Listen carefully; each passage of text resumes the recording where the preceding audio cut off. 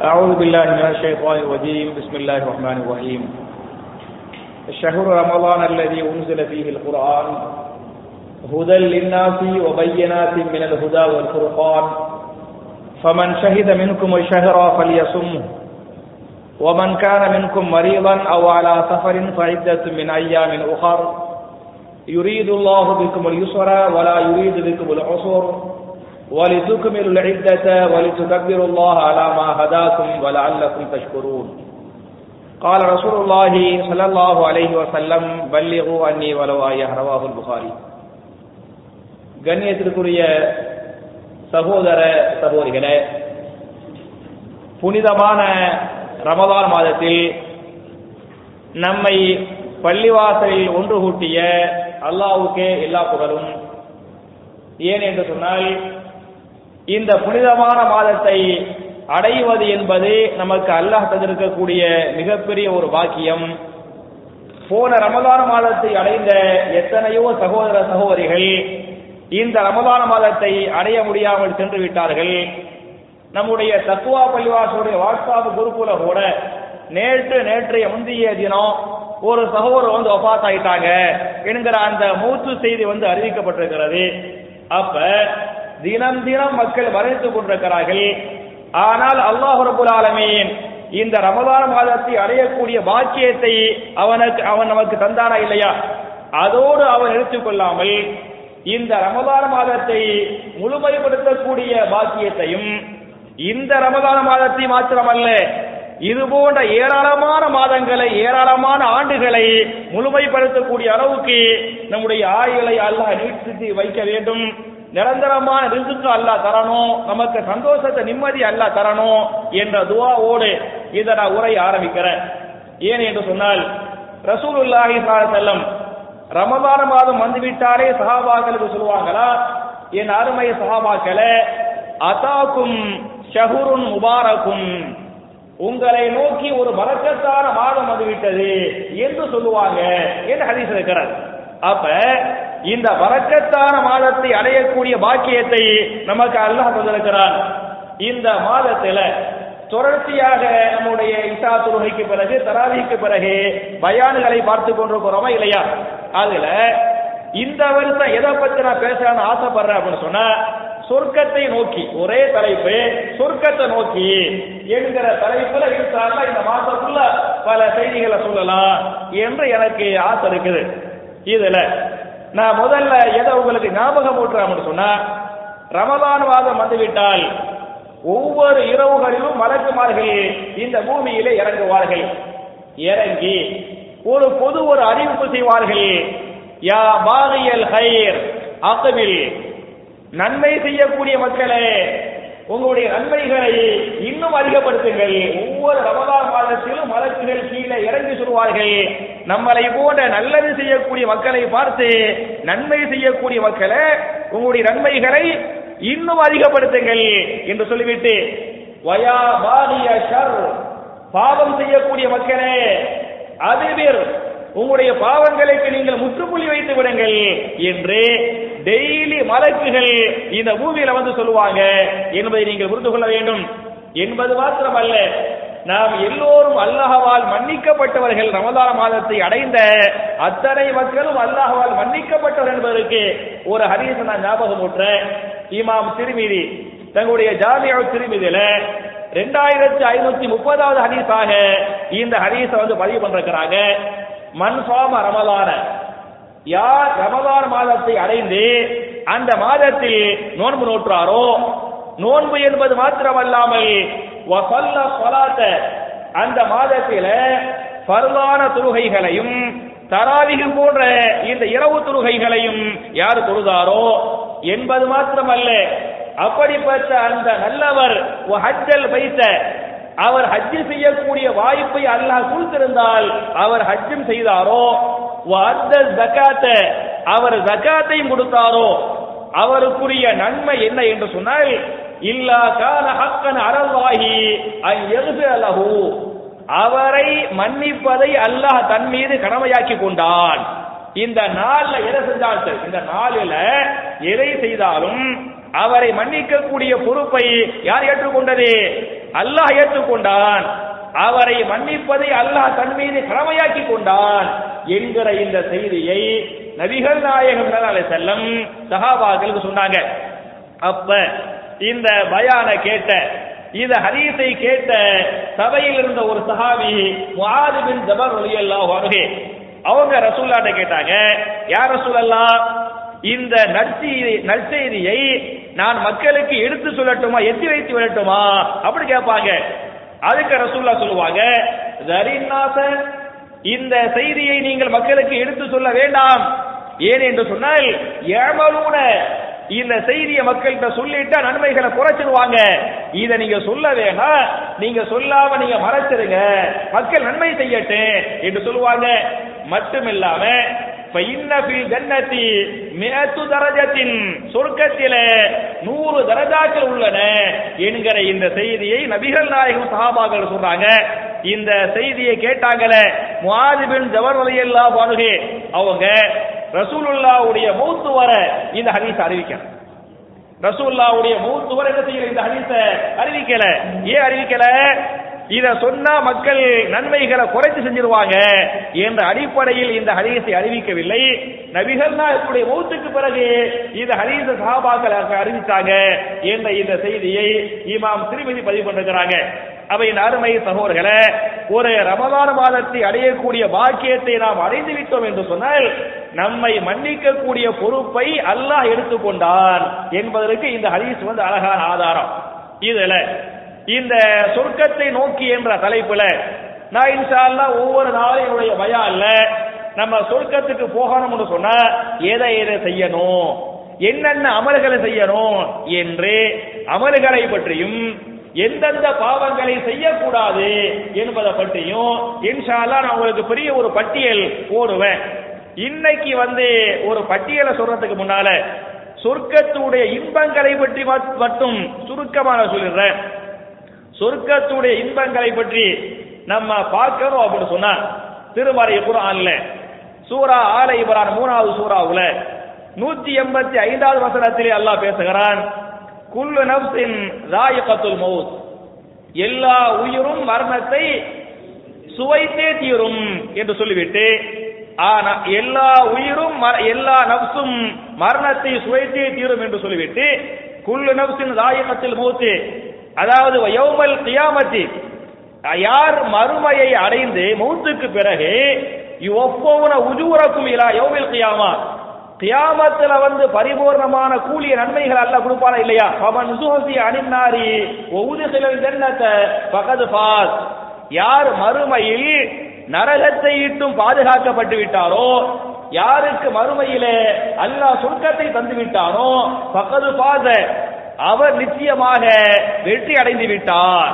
யாருக்கு மிகப்பெரிய வெற்றி அப்படி சொன்னா, இன்னைக்கு பரீட்சையில மார்க் வருது, மார்க் வச்சு வெற்றிங்கிறமே, அதெல்லாம் பெரிய வெற்றி கிடையாது. உண்மையான வெற்றி என்ன? யார் மௌத்துக்கு பிறகு நரகத்தை விட்டும் பாதுகாக்கப்பட்டு விட்டாரோ, சொர்க்கத்தை அல்லாஹ் கொடுத்து விட்டானோ, அவர்தான் மிகப்பெரிய வெற்றிக்குரியவர் என்பதை இந்த வசனத்திலே அல்லாஹ் பதிவு செய்கிறான்.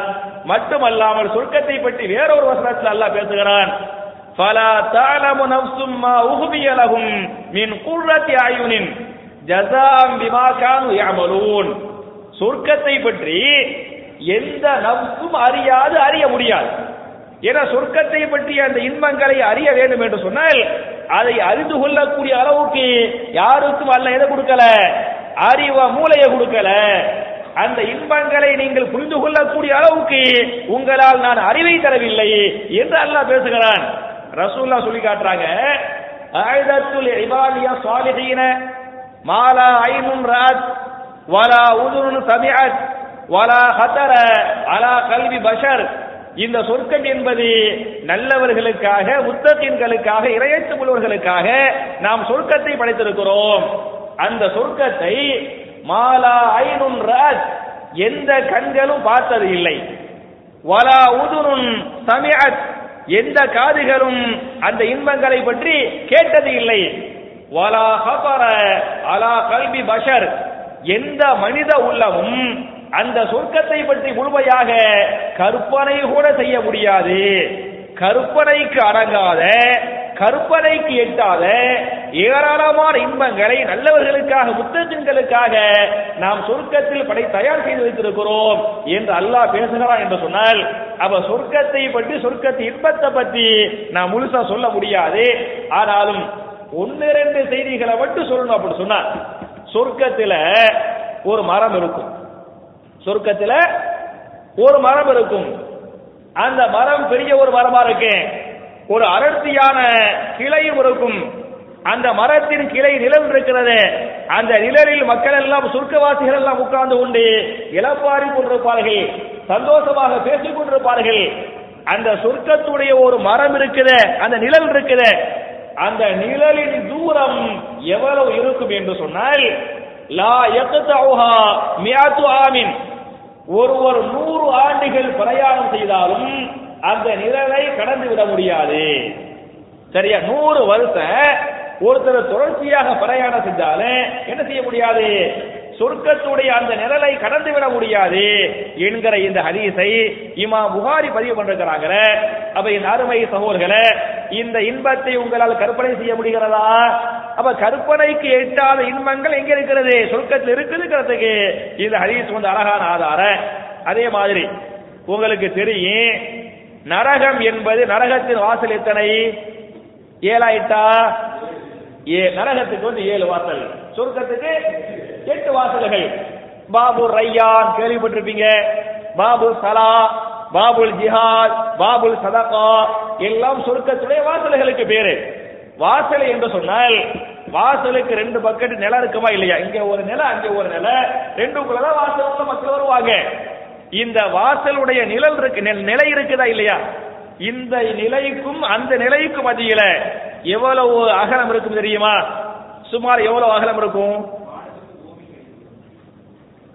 எவ்வளவு அகலம் இருக்கும்னு சொல்லிட்டு ரசூலுல்லாஹ் சொல்றாங்கன்னு சொன்னா 40 ஆண்டுகளுடைய பிரயாண தூரம். எத்தனை ஆண்டுகள்? 40 ஆண்டுகள். ஒரு மனிதன் வேகமாக ஓடக்கூடிய வாகனத்தில் 40 ஆண்டுகள் பிரயாணம் செய்தால் அவன் எத்தனாயிரம் கிலோமீட்டர், எத்தனாயிரம் கோடி கிலோமீட்டர் தாண்டுவான். நீங்க ரசூலுல்லாஹ்வுடைய அந்த பிரயாண தூரத்தை நீங்க கணக்கிட போறோம்னு சொன்னா, அந்த காலத்துல ஒரு நாளுடைய பிரயாண தூரம் என்பது இன்றைக்கு இருக்கக்கூடிய கிலோமீட்டர் கணக்க பாத்தீங்களாக்க 50 கிலோமீட்டர். ஒரு நாள் பயண தூரம் எவ்வளவு? 50 கிலோமீட்டரு. ஒண்ணுமே இல்ல, ரசூலுல்லாஹ் சொல்றாங்க, காபாவுல இருந்து மஸ்ஜிதுல் அக்ஸாவுக்கு போகணும்னு சொன்னா எவ்வளவு நாள் போகணுமா?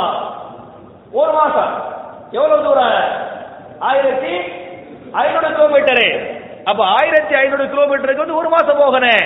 அப்ப 1 மாசத்துல 1500 கிலோமீட்டர் என்று சொன்னால் இந்த சொர்க்கத்துடைய 2 நிலை இருக்குது. அந்த 2க்கு மத்திய இருக்கக்கூடிய கேப், அந்த இடைவெளி எவ்வளவு என்று சொன்னால் 40 ஆண்டுகள் பிரயாண தூரம் என்று சொன்னால், என் அருமை சகோதரர்களே, தாய்மார்களே, அந்த சொர்க்கத்தின் நிலை, சொர்க்கத்துடைய அந்த வாசல் எவ்வளவு விசாலம் என்பதற்கு இந்த ஹதீஸ் சான்றா இல்லையா? அதே மாதிரி நீங்க பாத்தீங்கன்னாக்க சொர்க்கவாசிகள் உண்ணுவாங்க, சொர்க்கவாசிகள் சாப்பிடுவாங்கல்ல, எவ்வளவு சாப்பிடுவாங்க? எவ்வளவு?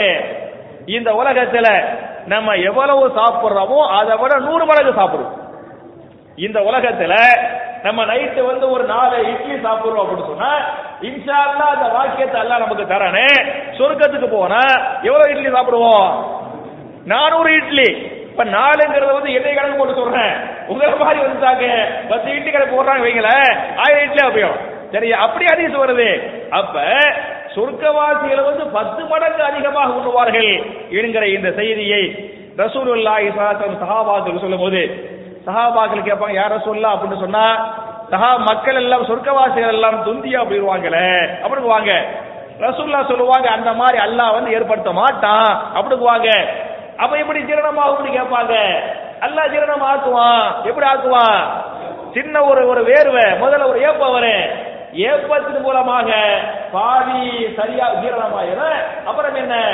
லைட்டா வேர்க்க, அந்த வேர்வையும் கஸ்தூரியாக கமலு, அதன் மூலமா மிச்சத்தை என்ன செஞ்சிருவான்? ஜீரணமாக்கிடுவான் என்ற இந்த ஹதீஸை இமாம் அஹ்மது பதிவு பண்றாங்களே. அப்ப என் அருமை சகோதரர்களே, தாய்மார்களே, சொர்க்கத்து நிலைப்பாடுகள் என்னங்கிறதுக்கு இந்த ஹதீஸ் சான்று. அதே மாதிரி பாத்தீங்கன்னாக்க திருமிதியில இமாம் திருமிதி 2526வது ஹதீஸாக இந்த ஹதீஸை பதிவு பண்றாங்க. சொர்க்கவாசிகள் சொர்க்கத்துக்கு போற உரையுமே ஒரு மலக்கு சொர்க்கத்துக்கு வருவாங்க. ஒரு மலக்கு வந்து சொர்க்கவாசிகளுக்கு 4 நற்செய்திகளை அறிவிப்பார்கள். அல்லாஹ் நமக்கு அந்த பாக்கியத்தை தரணும், நம்ம சொர்க்கத்துக்கு போகணும். அந்த மலக்கு 4 நற்செய்தி சொல்றாங்களே, அதில் முதல் நற்செய்தி என்ன என்று சொன்னால், யா அஸ்ஹாபல் ஜன்னா, சொர்க்கவாசிகளே என்று கூப்பிடுவார்கள். கூப்பிட்டா சொர்க்கவாசிகள் சொல்லுவாங்க லப்பைக் என்று பதில் சொல்வார்கள். சொன்ன உடனே அவர்கள் சொல்வார்கள், மை யதுகுலுஹா யன்அம் வலா யபஅஸ், யார் இந்த சொர்க்கத்தில் நுழைந்து விட்டாரோ அவர் நிரந்தரமாக ஆரோக்கியமாக இருந்து கொண்டே இருப்பார். வலா யபஅஸ், அவருக்கு எது வராது, நோய் என்பது வரவே வராது. நற்செய்தியே இல்லையா? முதல் நற்செய்தி. இரண்டாவது சொல்லுவாங்கன்னா வலா யஹ்லுது வலா யமூது, சொர்க்கவாசிகளே நீங்கள் மரணிக்கவே மாட்டீர்கள், நீங்கள் நிரந்தரமாக இந்த சொர்க்கத்தில் தங்கிக் கொண்டே இருப்பீர்கள். நற்செய்தியே இல்லையா? இரண்டாவது. மூணாவது சொல்லுவாங்களா வலா தபுலா தியாவுகும், சொர்க்கவாசிகளே உங்களுடைய ஆடை அழுக்காக ஆகவே ஆகாது. இந்த உலகத்துல ஒரு நாள் 2 நாள் ஆடை உடுத்த முடியும், அப்புறம் துவைக்கணுமா இல்லையா? சொர்க்கத்துல என்ன இல்ல, ஆடை அழுக்காகாத ஆடைகளை துவைக்கவே தேவையில்லை. மூணாவது நற்செய்தி. நாலாவது என்ன என்று சொன்னால் வலா யஃபுனா ஷபாபுஹும், அவருடைய வாலிபம் அவருடைய இளமை குறையவே குறையாது. இன்னைக்கு சொர்க்கத்துல இந்த வருஷம் 30 வயசு என்று சொன்னா அடுத்த வருஷம் எவ்வளவு? அதே 30 வயசு. 5 வருஷம் கழிச்சு அதே 30 வயசு. 10 வருஷம் கழிச்சு அதே 30 வயசு என்கிற இந்த நற்செய்திய மலக்குகள் சொர்க்கவாசிகளுக்கு வந்து அறிவிப்பாங்க என்று ஹதீஸ் இருக்கிறது. அதே மாதிரி நீங்க பாத்தீங்கன்னாக்க சொர்க்கத்துடைய கடைசி நிலை என்னங்கிறத உங்களுக்கு நான் சொல்றேன். கடைசிக்கே இந்த ஒரு பாக்கியம் என்று சொன்னால் அதுக்கு மேல அதுக்கு மேல அதுக்கு மேல அதுக்கு மேல என்னவா இருக்குங்கிறத நீங்க யோசிச்சு பாருங்க. அல்லாஹ் என்ன செய்வான் அப்படி சொன்னா, மறுமையில நல்லவங்களுக்கு அல்லாஹ் சொர்க்கத்தை கொடுத்துருவான். கெட்டவங்களுக்கு என்ன நரகத்துல தண்டனை.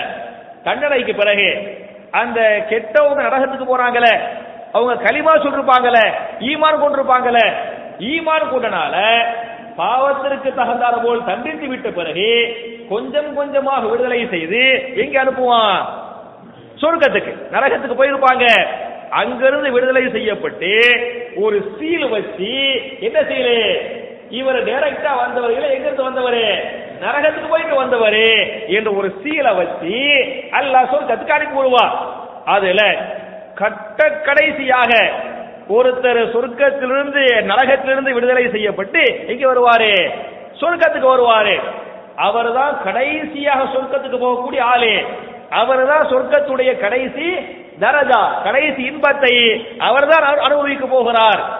அவர்கிட்ட வந்து அவர் அல்லாஹ்ட்ட கேட்பாரா, யா அல்லாஹ் இந்த நரகம் இருக்கிறது, இந்த நரகத்துடைய சூட்டை என்னால தாங்க முடியல, எனவே சர்ரிஃப் வஜ்ஹி அனின்னார், என்னுடைய முகத்தை நரகத்தை விட்டும் திருப்ப எனக்கு அனுமதி கொடுப்பாயாக என்று அவர் கேட்பார். கேட்டா அல்லாஹ் சொல்லுவானா, நான் இதை உனக்கு கொடுத்துருவேன், ஆனா கொடுத்துட்டா இதுக்கு பிறகு எதை நீ கேட்க கூடாது என்று அல்லாஹ் சொல்வார். அவர் சொல்லுவாரு, லா வஇஸ்ஸத்திக யா அல்லாஹ், உன்னுடைய கண்ணியத்தின் மீது சத்தியமாக எனக்கு அதை மட்டும் செஞ்சிரு அல்லாஹ், அதுக்கு மேல என்ன செய்ய மாட்டேன், எதையும் உன்கிட்ட கேட்க மாட்டேன் என்று அவர் சொல்லுவார். அல்லாஹ்வும் முகத்தை திருப்ப அனுமதி கொடுத்துருவான். கொஞ்ச காலம் அப்படி இருப்பாரு. அதுக்கு பிறகு அவர் சொல்லுவாராம், யா ரப்பி கர்ரிபினி இலா பாபில் ஜன்னா, என் ரப்பே என்னை சொர்க்கத்துடைய வாசலில் கொண்டு போய் நிப்பாட்டி விடுவாயாக, சொர்க்கத்துக்குள்ள போக தேவையில்லை, என்ன செய்வாயாக, சொர்க்க வாசல்ல கொண்டு போய் நிப்பாட்டுற அல்லாஹ் என்று அவர் சொல்லுவாரு. அல்லாஹ் கேட்பானா, ஏற்கனவே இதுக்கு மேல எதை கேட்க வேணும்னு சொன்னியா இல்லையா அப்படி கேட்பானா. அதுக்கு அவர் சொல்லுவாரா, யா அல்லாஹ் இதை மட்டும் செஞ்சிட அல்லாஹ், இதுக்கு மேல நான் என்ன செய்ய மாட்டேன், எதையும் உன்கிட்ட கேட்க மாட்டேன் என்று அவர் சொல்லுவார். அல்லாஹ் அந்த வாய்ப்பை கொடுத்துருவான். அவர் சொர்க்க வாசல் நிற்பாரு, சொர்க்கத்தை பார்ப்பாரு, அந்த மக்கள் இன்பங்களை அனுபவிக்கிறாங்களே அதுகளை பார்ப்பாரு. ஆனா என்ன செய்ய முடியாது, கைக்கு எட்டியது வாய்க்கு எட்டாது. கொஞ்ச காலம் கழிச்சு அல்லாஹ் கேட்பாரா, யா ரப்பி அதுகில் ஜன்னா, என் ரப்பே சொர்க்கத்தில் என்னை நுழைத்து விடுவாயாக என்று அவர் கேட்பார். அதுக்கு அல்லாஹ் அதே மாதிரி கேட்பான். அதே மாதிரி பதில் சொல்லுவாரு. அல்லாஹ் என்ன செய்வான், சொர்க்கத்துக்கு அனுப்பி விட்டுருவான். அவர் தான் கடைசியா சொர்க்கத்துக்கு போகக்கூடிய கடைசி ஆளு. போன பிறகு அவர்கிட்ட அல்லாஹ் கேட்பானா, உங்களுக்கு சொர்க்கத்துல என்னென்ன இன்பங்கள் வேணும் அப்படி கேட்பானா. அவர் என்னென்ன இன்பங்கள் வேணுமோ ஆசையோ அம்புட்டையே யா அல்லாஹ் எனக்கு இன்னென்ன இன்ப சந்தோஷத்தை கொடு அல்லாஹ் என்று அவர் கேட்பார். அதுக்கு அல்லாஹ் சொல்லுவானா, இல்ல உங்களுக்கு இது பத்திரமா எனக்கு தெரியல, ஏதாவது மறந்து இருந்து நீங்க விட்டுருப்பீங்க, மறந்து விட்டு அதை சேர்த்து நீங்க கேளுங்க என்று அல்லாஹ் சொல்லுவார். அதுக்கு அவர் மறந்து இருப்பாரு, அதையும் சேர்த்து யா அல்லாஹ் இதையும் நான் விட்டுட்டேன், இதையும் சேர்த்து எனக்கு தா அல்லாஹ் என்று அவர் கேட்பார். அப்படி கேட்ட உடனே அதுக்கு அல்லாஹ் சொல்லுவானா, நீங்க எதை எதை கேட்டீங்களோ அதுவும் அதுபோன்று 10 மடங்கு இன்பங்களையும் நீங்கள் சொர்க்கத்தில அனுபவித்துக் கொள்ளுங்கள். இவர் யாரு? இவர் ஜன்னத்துல் ஃபிர்தௌஸ் கிடையாது, இவர் தான் கடைசி நபரு, கடைசி தரஜா. இவருக்கு அல்லாஹ் சொல்லுவானா, நீங்கள் விரும்பிய இன்பங்களையும் இதுபோன்று 10 மடங்கு இன்பங்களையும் நீங்கள் சொர்க்கத்தில் அனுபவித்துக் கொள்ளுங்கள் என்று அல்லாஹ் சொல்லுவான். அவர் அந்த இன்பத்தில் மிகைத்துக் கொண்டு அவர் நினைப்பாரா, நம்மள மாதிரி இன்பம் சொர்க்கத்தில் வர யாருக்குமே அல்லாஹ் கொடுக்கல, நம்ம அவ்வளவு சந்தோஷத்தை அனுபவிக்கிறோம் என்று அவர் சந்தோஷத்தில் இருப்பார் என்ற இந்த ஹதீஸை இமாம் புகாரி பதிவு பண்றாங்களே. அவையின் அருமை சகோதரர்களே, தாய்மார்களே, சொர்க்கத்தின் கடைசி இன்பமே இது என்று சொன்னால் அதற்கு மேல் எவ்வளவு என்பதை நீங்கள் யோசித்து பாருங்கள். எனவே சஹாபாக்கள் சொர்க்கத்தை நேசித்தாங்க, சொர்க்கத்துக்கு ஆசைப்பட்டாங்க. உதாரணமாக ஹல்வா ரலியல்லாஹு அன்ஹு, இந்த ஹல்லலா என்று சொல்லக்கூடிய சஹாபி உஹது போரை சந்திக்கிறாங்க. உஹது போர்ல போர் உச்சகட்டமாக நடக்கிறது. நபிகள் நாயகத்தை சஹாபி பார்ப்பாங்க. பார்க்கும்போது கையில ஒரு பேரிச்ச பழத்தை வைத்துக் கொண்டு அதை சாப்பிட முற்படுவாங்க. அப்ப ரசூலுல்லாஹ் கேட்பாங்க, யார் ரசூலல்லாஹ், இந்த போரில் நான் ஷஹீதாக்கப்பட்டு விட்டால் நான் எங்கே செல்வேன் என்று அவர் கேட்டார். நபிகள் நாயகம் சொல்லுவாங்க, அன்த ஃபில் ஜன்னah, இந்த போரில் ஷஹீதாக்கப்பட்டு விட்டால் எங்கே செல்வாய்? சொர்க்கம் செல்வாய் என்று சொன்ன உடனே அந்த பேரிச்ச பழத்தை உண்ணாமல் அதை தூக்கி வீசிவிட்டு என்ன பண்ணாங்க? போர் செஞ்சாங்க. நேற்று திருமணம் முடித்தவர் அந்த பேரிச்ச பழத்தை வீசி எறிந்து விட்டு அவங்க போர் செய்யறாங்க. போர்ல ஷஹீதாக்கப்படுறாங்க. போர்ல ஷஹீதாக்கப்பட்ட உடனே ரசூலுல்லாஹி ஸல்லல்லாஹு அலைஹி வஸல்லம் அந்த ஷஹீதுகளை எடுப்பாங்களா இல்லையா, அந்த ஷஹீதுகளை அடக்கம் செய்வாங்களா இல்லையா? உங்களுக்கு தெரியும், ஷஹீதுகளை குளிப்பாட்டலாமா? குளிப்பாடக்கூடாது. ஷஹீதுகளை குளிப்பாடக்கூடாது. அப்ப ரசூலுல்லாஹ் ஷஹீதுகளை பார்ப்பாங்க. ஷஹீதுகளை பார்த்தால் எல்லாரும் சாதாரண மக்களா இருப்பாங்க. இவர் மாத்திரம் அப்படி நினைத்தவராக, இரத்த மாத்திரம் அல்ல, இரத்தத்தாலும் தண்ணீராலும் நினைக்கப்பட்டவராக யார் இருப்பாரு? இந்த ஹல்லலா இருப்பாங்க. நபிகள் நாயகம் சொல்வார்கள், ரசீலுல் மௌத்தா, மலக்குமார்களால் இந்த சஹாபி குளிப்பாட்டப்பட்டிருக்கிறார். ஏற்கனவே இவர் நேற்று கல்யாணம் முடிஞ்சிச்சு, இரவில் மனைவியோடு சந்தோஷமாக இருந்தார், அதே நிலையில் போருக்கு வந்து விட்டார், அதே நிலையில் ஷஹீதாக்கப்பட்ட காரணத்தால இவருக்கு குளிப்பு கடமையாக இருந்தது. அதை யார் நீக்கியது? மலக்குகள் நீக்கினாங்க என்ற இந்த ஹதீஸை இமாம் முஸ்லிம் பதிவு பண்ணுகிறாங்க. சொன்னார், என் அருமை சகோதரர்களே, இந்த ஹல்லலா என்று சொல்லக்கூடிய சஹாபி அவ சொர்க்கத்தை எப்படி நேசித்தாங்கிறதுக்கு இந்த ஹதீஸ் ஆதார. அதே மாதிரி உமர் இப்னு கத்தாப் ரலியல்லாஹு அன்ஹு இல்லையா, அவங்க துஆ செய்வாங்கல்ல, அவங்க துஆவில் ஒரு துஆவை மறக்காமல் சேர்த்துக் கொள்வார்கள். அல்லாஹு மர்சுகுனி ஷஹாதத்தன் ஃபீ பலதி ரசூலிக, அல்லாஹ்வே எனக்கு ஷஹாதத் என்ற வாக்கியத்தை கொடுப்பாயா. ஷஹாதத் என்ன? போரில் கொல்லப்படுவது, அதை கேட்டு வாங்குவாங்க. அல்லாஹு மர்சுகுனி ஷஹாதத்தன், அல்லாஹ்வே இந்த மார்க்கத்திற்காக, இந்த மார்க்கத்தை மேலோங்க செய்வதற்காக எனக்கு ஷஹீது என்ற வாக்கியத்தை தருவாயாக என்று ஷஹாதத்தை ஒரு சஹாபி துஆவின் மூலமா கேட்டாங்க. அதே மாதிரி ஷஹாதத் அல்லாஹ் கொடுத்தான் என்ற ஹதீஸ் இருக்கிறது. இந்த உமர் இப்னு கத்தாப் ரலியல்லாஹு அன்ஹு ஷஹாதத் அல்லாஹ்ட்ட கேட்டாங்கன்னு சொன்னா எதுக்காக கேட்டாங்க? இந்த ஷஹாதத்தை அடைந்தால் நேராக எங்கே சென்று விடலாம்? சொர்க்கத்துக்கு போயிடலாம் என்று கேட்டாங்களா இல்லையா? எனவே என் அருமை சகோதரர்களே, தாய்மார்களே, நீங்க ஷஹாதத்தை எல்லாம் கேட்க தேவையில்லை.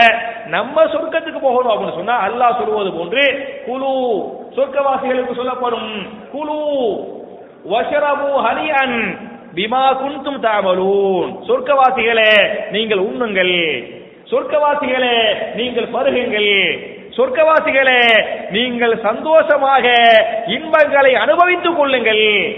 ஏன் என்று சொன்னால் பிமா குன்தும் தஅமலூன், நீங்கள் உலகத்தில் செய்த நன்மைகளின் காரணத்தால், நல்லடங்களின் காரணத்தால் என்று அல்லாஹ் பேசுகிறானா இல்லையா? எனவே என் அருமை சகோதரர்களே, இந்த மாதத்தில நான் சொர்க்கத்தை பெறுவேன், சொர்க்கத்தை அடைவேன், நரகத்தை விட்டு நிச்சயமாக அல்லாஹ் என்ன செய்வேன், பாதுகாப்பு பெறுவேன் என்று சபதம் ஏற்கக்கூடிய நன்மக்களாக நாம் அனைவரையும் அல்லாஹ் ஆக்கி நம்முடைய பாவங்களை மன்னித்து நம்முடைய இபாதத்துகளை அல்லாஹ் அங்கீகரித்து நாளை மறுமையில் மிக உயர்ந்த சொர்க்கமாகிய ஜன்னத்துல் ஃபிர்தௌஸிலே நபிமார்களோடு சஹாபாக்களோடு நாம் அனைவரையும் அல்லாஹ் ஒன்று சேர்த்து வைப்பானாக என்ற துஆவோடு முடிக்கிறேன். ரப்பனா ஆத்தினா ஃபித் துன்யா ஹஸனத்தன் வ ஃபில் ஆখিরাতি ஹஸனா வ கினா அஸாபன்னார் வ ஆகிரு தஅவானா அல்ஹம்துலில்லாஹி ரப்பில் ஆலமீன். அஸ்ஸலாமு அலைக்கும்.